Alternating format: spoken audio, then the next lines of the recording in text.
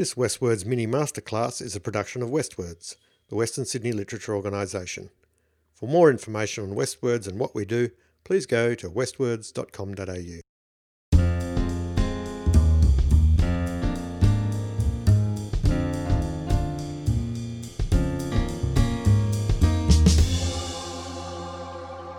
Hello and welcome to today's mini masterclass with me, James Roy. I'm the producer at Westwords, and today I'm talking to Kirsty Eager, young adult writer from the northern beaches of Sydney who has 4 titles to her name, well-regarded titles: Raw Blue, Night Beach, Saltwater Vampires and Summer Skin.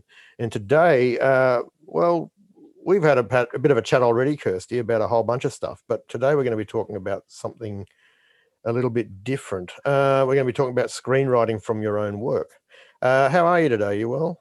Yeah, I'm really good. Thank you for having me. That's okay. You safe and locked down and all those things? I'm just trying to take it day by day. And we're just, I guess, in our family, normally my husband's a football coach, so he's not normally home in the afternoons and evenings and weekends. So we're just thinking the benefit of this is that we have him around a bit more than normal. So that's been the good thing. Yeah. He doesn't coach Manly, does he? No, he's that's good. He's a Penrith boy originally, and he coaches. When I say football, I mean soccer.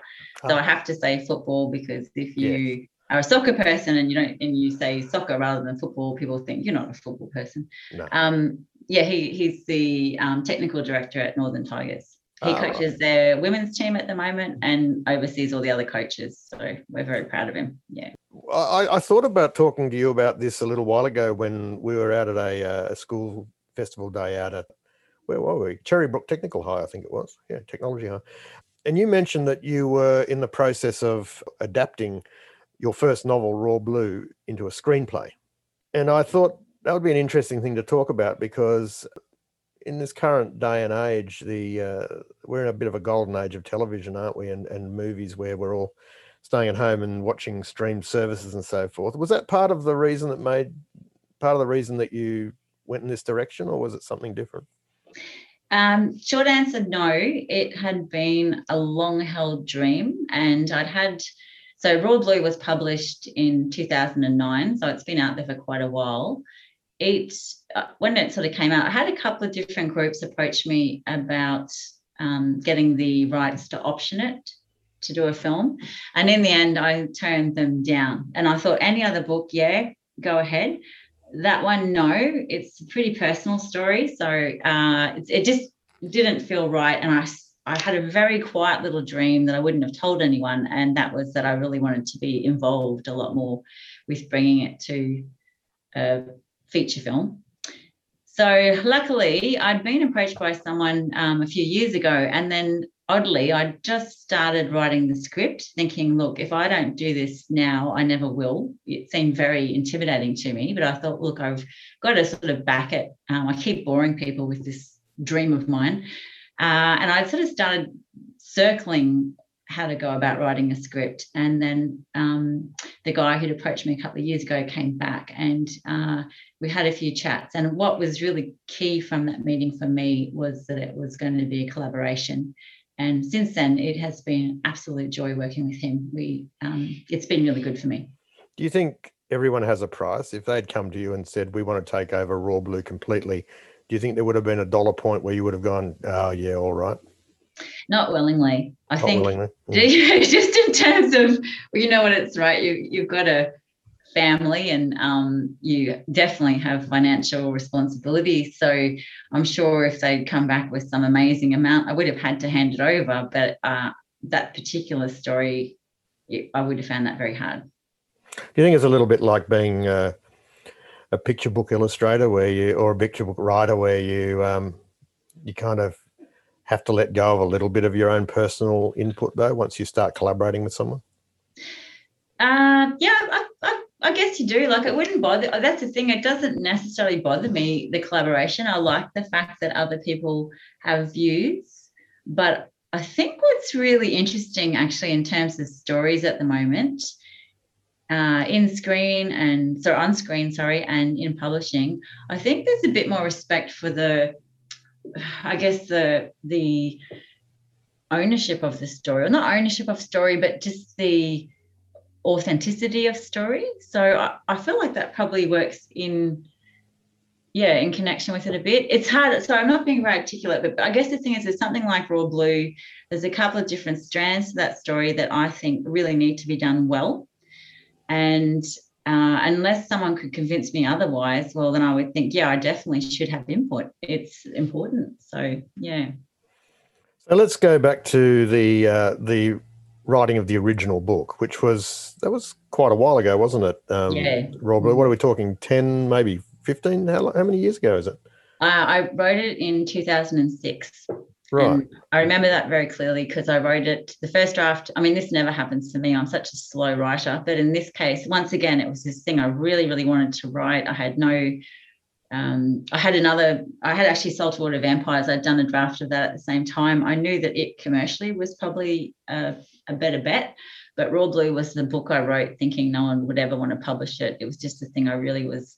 I mean, it sounds like a cliche, but I really was dying to write that story. It was burning in me. So I wrote it in 2 months. And and then I spent probably another couple of years just circling it, I think, just getting feedback. And it was the first thing I wrote because I hadn't been published yet. And it was the first thing I wrote where rather than rushing and thinking, right, if I get this done, if I redraft, if I whatever, I might actually make it. It was the first thing I wrote where I thought, I don't care about getting published. I want to just do this story justice.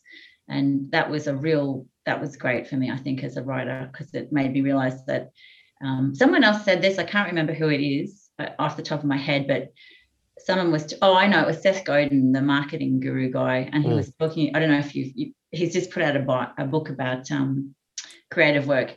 And he was saying, you should really, people say, well, what would you do if you knew you can't fail? He says the question should be, what would you do if you knew you could fail and you just do it anyway? And that really resonated for me, because I think it's that work that you can't even explain why you want to do it necessarily in terms of a commercial outcome or a pathway to publication. It's just the thing you really, really are dying to write.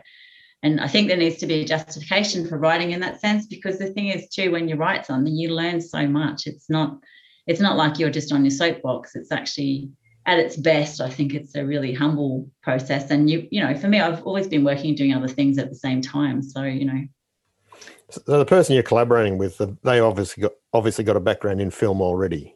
Yeah, Nick has, yeah. So he comes from DP, a director of photography background. And he's great in terms of the story. He's good for bouncing the script off. We've got it to a point where we were lucky enough last year to get some Screen New South Wales funding for development. So that meant I could go away and write the first draft, and also we could get a script editor on board to give us some feedback on that first draft. So I'm now in the process of finishing the second draft based on that feedback. So and Nick's like me in that we both want. We're looking for a project to do together. We work well together, and also we want to bring the story to fruition ourselves. So we're looking to co-direct as well. So a lot of people, when they write, novelists, if you like, write in a very filmic way. I think I'm probably one of those who often works that way, where, I use a word processor called Scrivener that allows you to work in a scene-by-scene way, and that's how I construct my work. Is that how you work generally as well? Do you write in a fairly filmic way? And if so, do you think that helped in the transition, or did that actually make it more difficult to adapt a screenplay? Oh, that's such a good point. I think that I really love the scene-based approach now. When I wrote Raw Blue, it certainly didn't come out that way, although I can look back now and think, oh yeah, there's definite scenes and setup going on here. But now for me, it tends to be a lot more scene-based.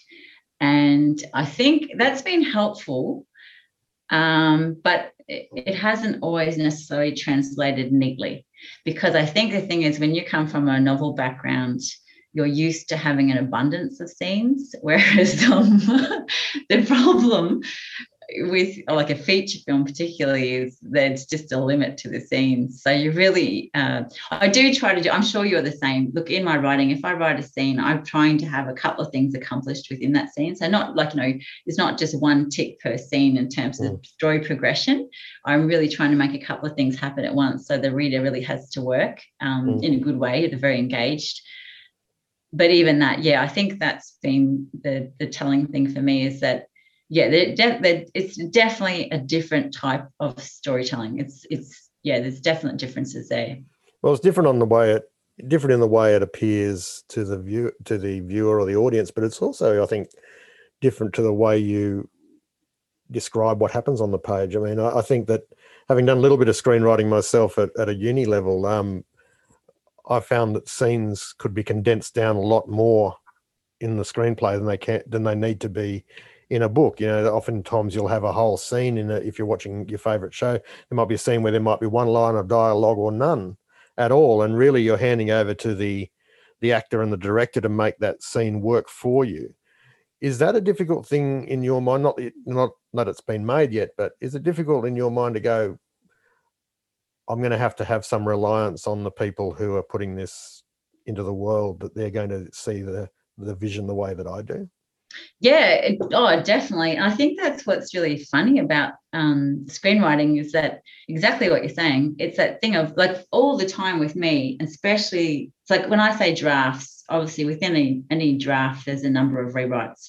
So with me writing that first draft and the millions of rewrites I did, the big issue was the amount of direction, I guess, I had on the page all the time, in terms of what for me would be a scene setup. So there would be, you know, I'd want these specific things there. I'd want the actor doing this and whatever. And you can't do that. Like, you're not allowed to do that. So that all got pulled out again. And you really do have to have faith that, and I think that's the beauty of collaboration, is that for me now, I'm excited, thinking, wow, when we cast this, it will be incredible to see what an actor will do with that character and how they will bring them to life. And it may not be the way that I see the character, but that's fine. As long as that character has a sort of truth, you know, that's working. So, yeah, it's funny when we talk about scenes in a prose sense, you really are painting the picture for your viewer, but on, you know, in script writing, no, absolutely not. You're pulling it all out. You're doing bare bones. So if you pick a detail, it's got to do quite a lot of talking. You know, it can't. So I guess what you can't do lots of detail. Yeah. I guess what we're talking about then is, you know, in a novel you might write about him slapping his hands on the table, rolling his eyes, and stomping off. But in the screenplay, he might say something like, you know, oh God, not this nonsense again. And he leaves. Yes. And then that gives is that the kind of thing you're talking about, giving the actor something to work with rather than just giving them direction? Yes. And then the horrible thing is they want, like, it has to be even harder. And then you're trying to do things via subtext. So you've got, you know, two characters discussing something which isn't the real issue, but the audience has to somehow know that what the real issue is, what the real conflict is underneath that discussion. And yeah, I find that it's really tricky, you know. And if anything, I think the tendency is to spell it out, and you really can't be that linear. You just have to let it rest and know that it's almost like the space does all the work, the space in between the words. And it's very sparse. I can imagine that if you had a really top drawer actor looking at your screenplay, if they felt it was being too directed and they probably wouldn't take the project on, would they? Because it's kind of stifling their own, what they love to do and what they're good at doing.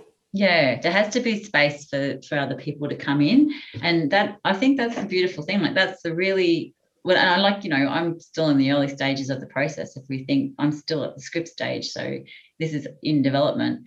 But to me, that's just the exciting part, like getting other people in and their vision and their energy, and all of that goes into it. So I think it's a really interesting art form in that sense.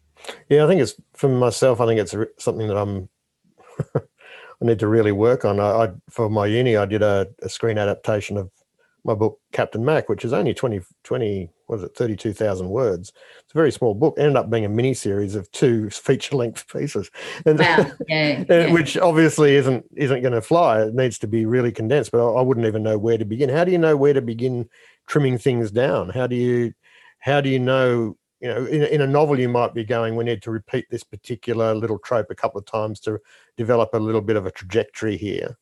How do you condense that down in a film setting? It's I'm sure you would know how to, James. I'm sure, like, you're such a good writer, you'd be able to do it. I think for me, the way it's worked is it's given me a new appreciation for knowing what the story is, like what's at the heart of the story. And once you understand that, and it's been really interesting between drafts as well. First draft, I feel like I didn't go away from the story, but I really cut, changed, pulled back. And oddly, second draft, I feel like I'm going back to something that's a lot closer to the book, but I seem to have pruned out all the unnecessary stuff that isn't story. So I think you start by just knowing, just really being acquainted with your story. So what is it? And when I say that, I mean really thinking about what your character wants on a surface level, and then what your character needs underneath that, and then what their interactions with people are like on that basis. And those secondary characters, just thinking about what they want as well and how it all comes together. So you've always got sort of a sense of conflict, not in the most literal way, but, you know, every scene's informed by people wanting slightly different things. So, yeah, I don't know if that's answered your question. I hope so.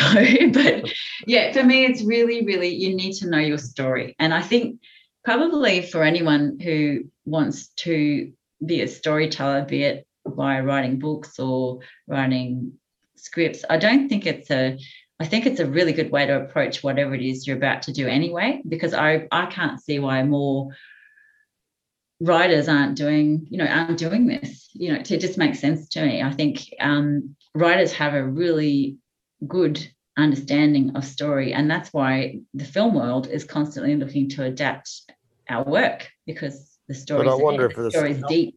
Yeah, I wonder if the reason is what we've touched on, though, is that people are just a bit precious about turning over their story to another, you know, because when you're a writer, especially when you're a new writer, you're very much, in many cases, people are going, don't change a word. I know what I'm doing.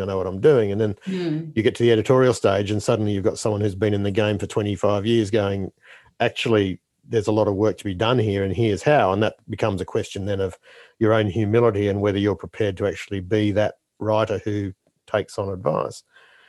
If you've been through all that process as a writer, then to have to turn around and do it all again with your story as a screenplay, is that a challenging thing to do, or it sounds to me like you embraced that and just enjoyed that process of wallowing around in your story and getting to tell it again in a different way? Yeah, I really do. And actually, to answer the first part of your question, I do actually enjoy. So, you know, when you hand your novel in, I do really like working with an editor. I love that part, because I feel, if anything, most of their suggestions are to help you really hone in on the story and clarify your story. So I'm never sort of a writer who objects to that. I really like that, because to me too, they might, I think too, it depends on the type of feedback you're getting. So if you're getting feedback where they're throwing up what were problems for them without trying to find solutions, to me, that's good feedback, because they're backing you as a, you know, creative person to come up with a solution, and it's respectful, and why not? So to me, often if I get feedback, even if I don't necessarily agree with it, it's enough that it's a problem for someone. And I think, okay, well, it's my job now to try and come up with some sort of solution which fits both of us if it has to. Honestly, most of the time, I think any editor that's worked with me would say it's very rare for me to have a problem with that, to not work with the suggestion. Really rare. And usually it would be only on some minute detail that for me seems important, but, you know, they don't care less either way. Well, that's a good reputation to have, because there's lots of other writers who have quite the opposite reputation. So that's a good one. Oh, really? To have. Okay. Yeah, I didn't know that, actually. Yeah. Oh, really?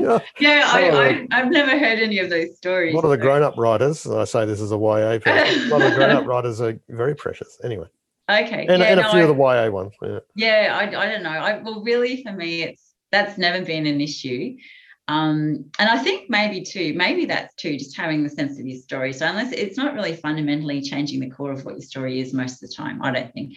This story particularly, once again, it's not, I guess the thing is, my wanting involvement was because of the nature of the story. It's personal. So that had to be there. And the other weird thing is, because it's got surfing in it as well, I thought, I just cannot hand this over to someone and they make some, you know, cowabunga, gnarly dude, stupid surf film. I can't. I just can't. I just want to write.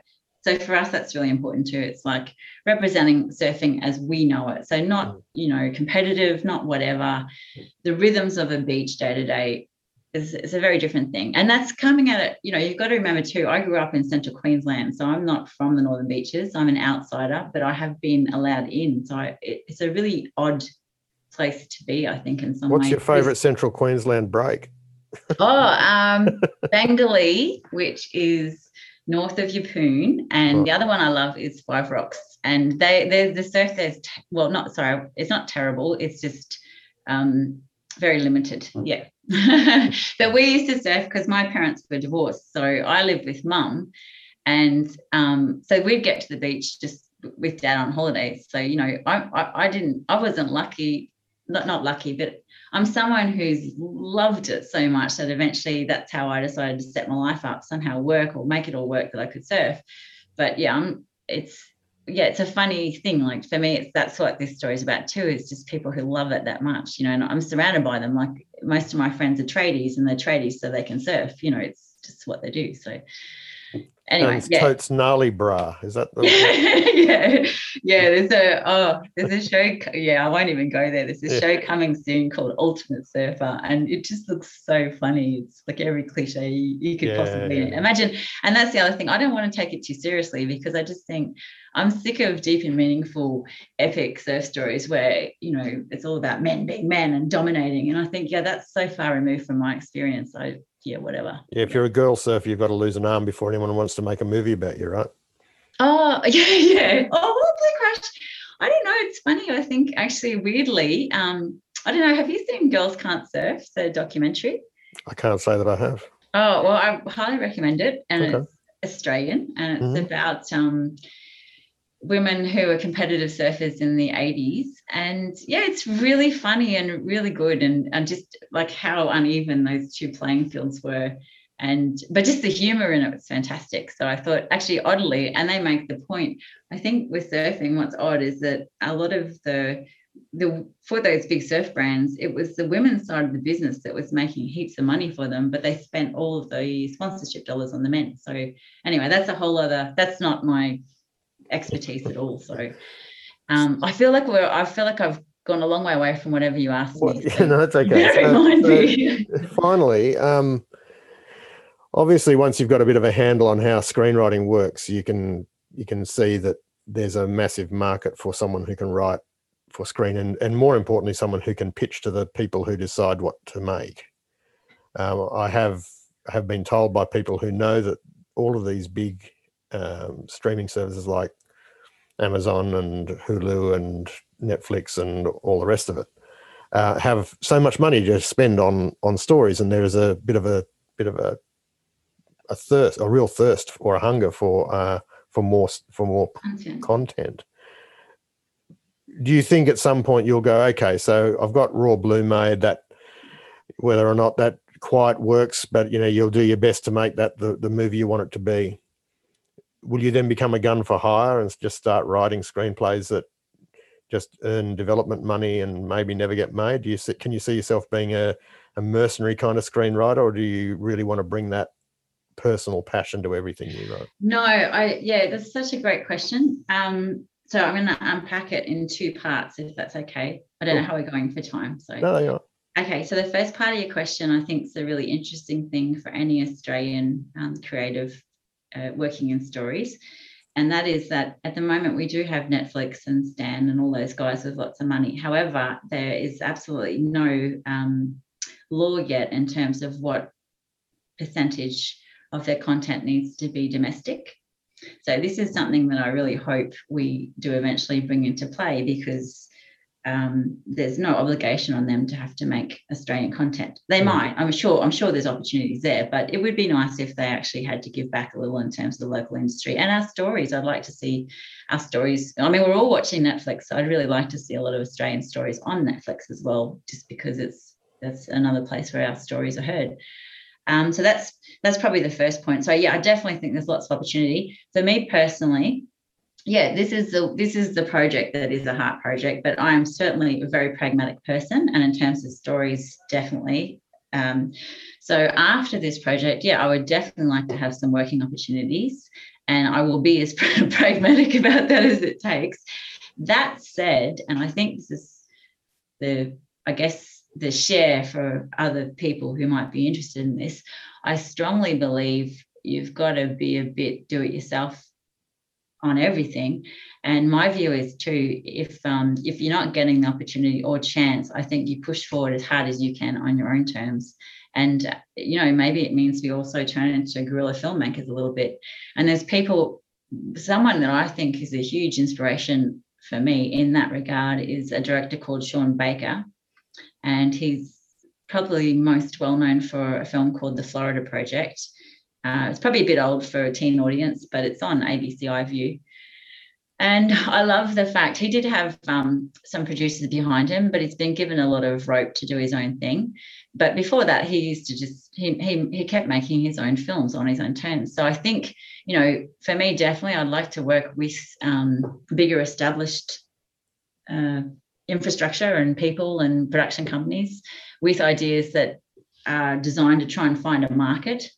And if not, then I think the answer might be just to keep pushing forward either way. So I mean, I think for me that what looks like the perfect scenario here is something like Schitt's Creek, where I'm kind of fascinated with that show because it's incredibly clever and it's really warm and it's it's non-judgmental in all sorts of ways, but it's also very funny. It's got a couple of my favorite actors in it. But the great thing about it is when you look at the way it's been made and you see the behind the scenes and you see the interviews with Daniel Levy, and it's the collaboration not just of the writers but the actors and the directors, and it becomes a real community. And I think that probably feels to me like the ultimate dream of a screenwriter is to be involved in a big writing room where everybody has opinions that are warmly shared, and then they all get together to make the damn thing and feel really proud of the product. I mean, I'm probably making it a lot rosier than it is in reality, but that's certainly the image they give.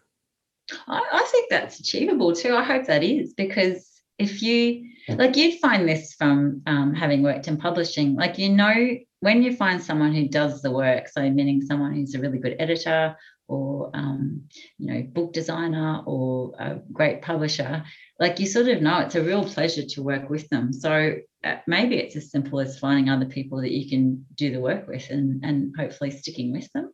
And there's a lot of Levys in the credits for that show. I think it's very much a family affair. I didn't realise that Twilight. Do you watch it? Do you watch Schitt's Creek? No, I don't. I'm sorry. For anyone who's listening, it might surprise you to hear that Twyla, who works at the cafe, is actually Daniel Levy's sister and his daughter. Yeah. So, but then there's Sarah Levy's involved, who's I'm not sure if she's a sister, and there's a couple of Levys in the production. So as a whole, it's a bit of a family affair, but it's beautifully warm.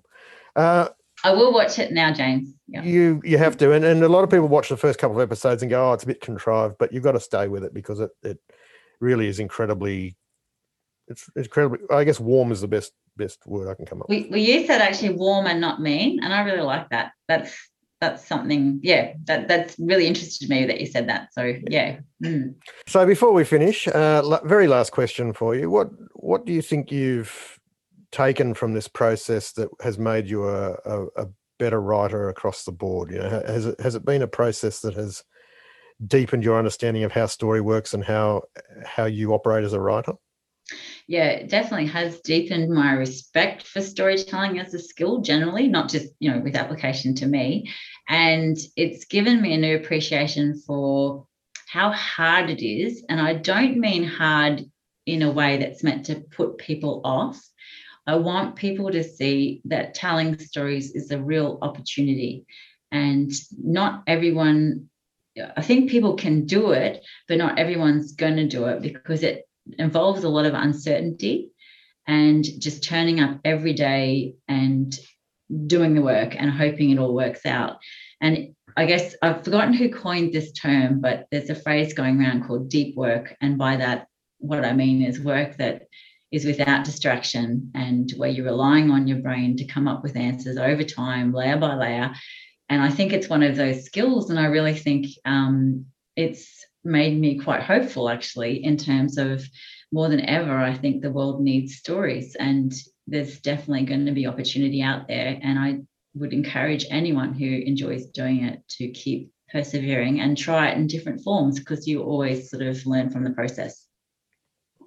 That's terrific. Well, we all look forward to seeing Raw Blue on our screens, either on the big screen, if we ever get back to looking at big screens again. I don't know, maybe the cinema industry is going to be dead and buried after this current crisis. Who knows? But we certainly look forward to seeing Raw Blue on our screens in the future. And thank you so much for talking to us today. We really appreciate it. Oh, thanks so much, James, and thanks for listening, everyone.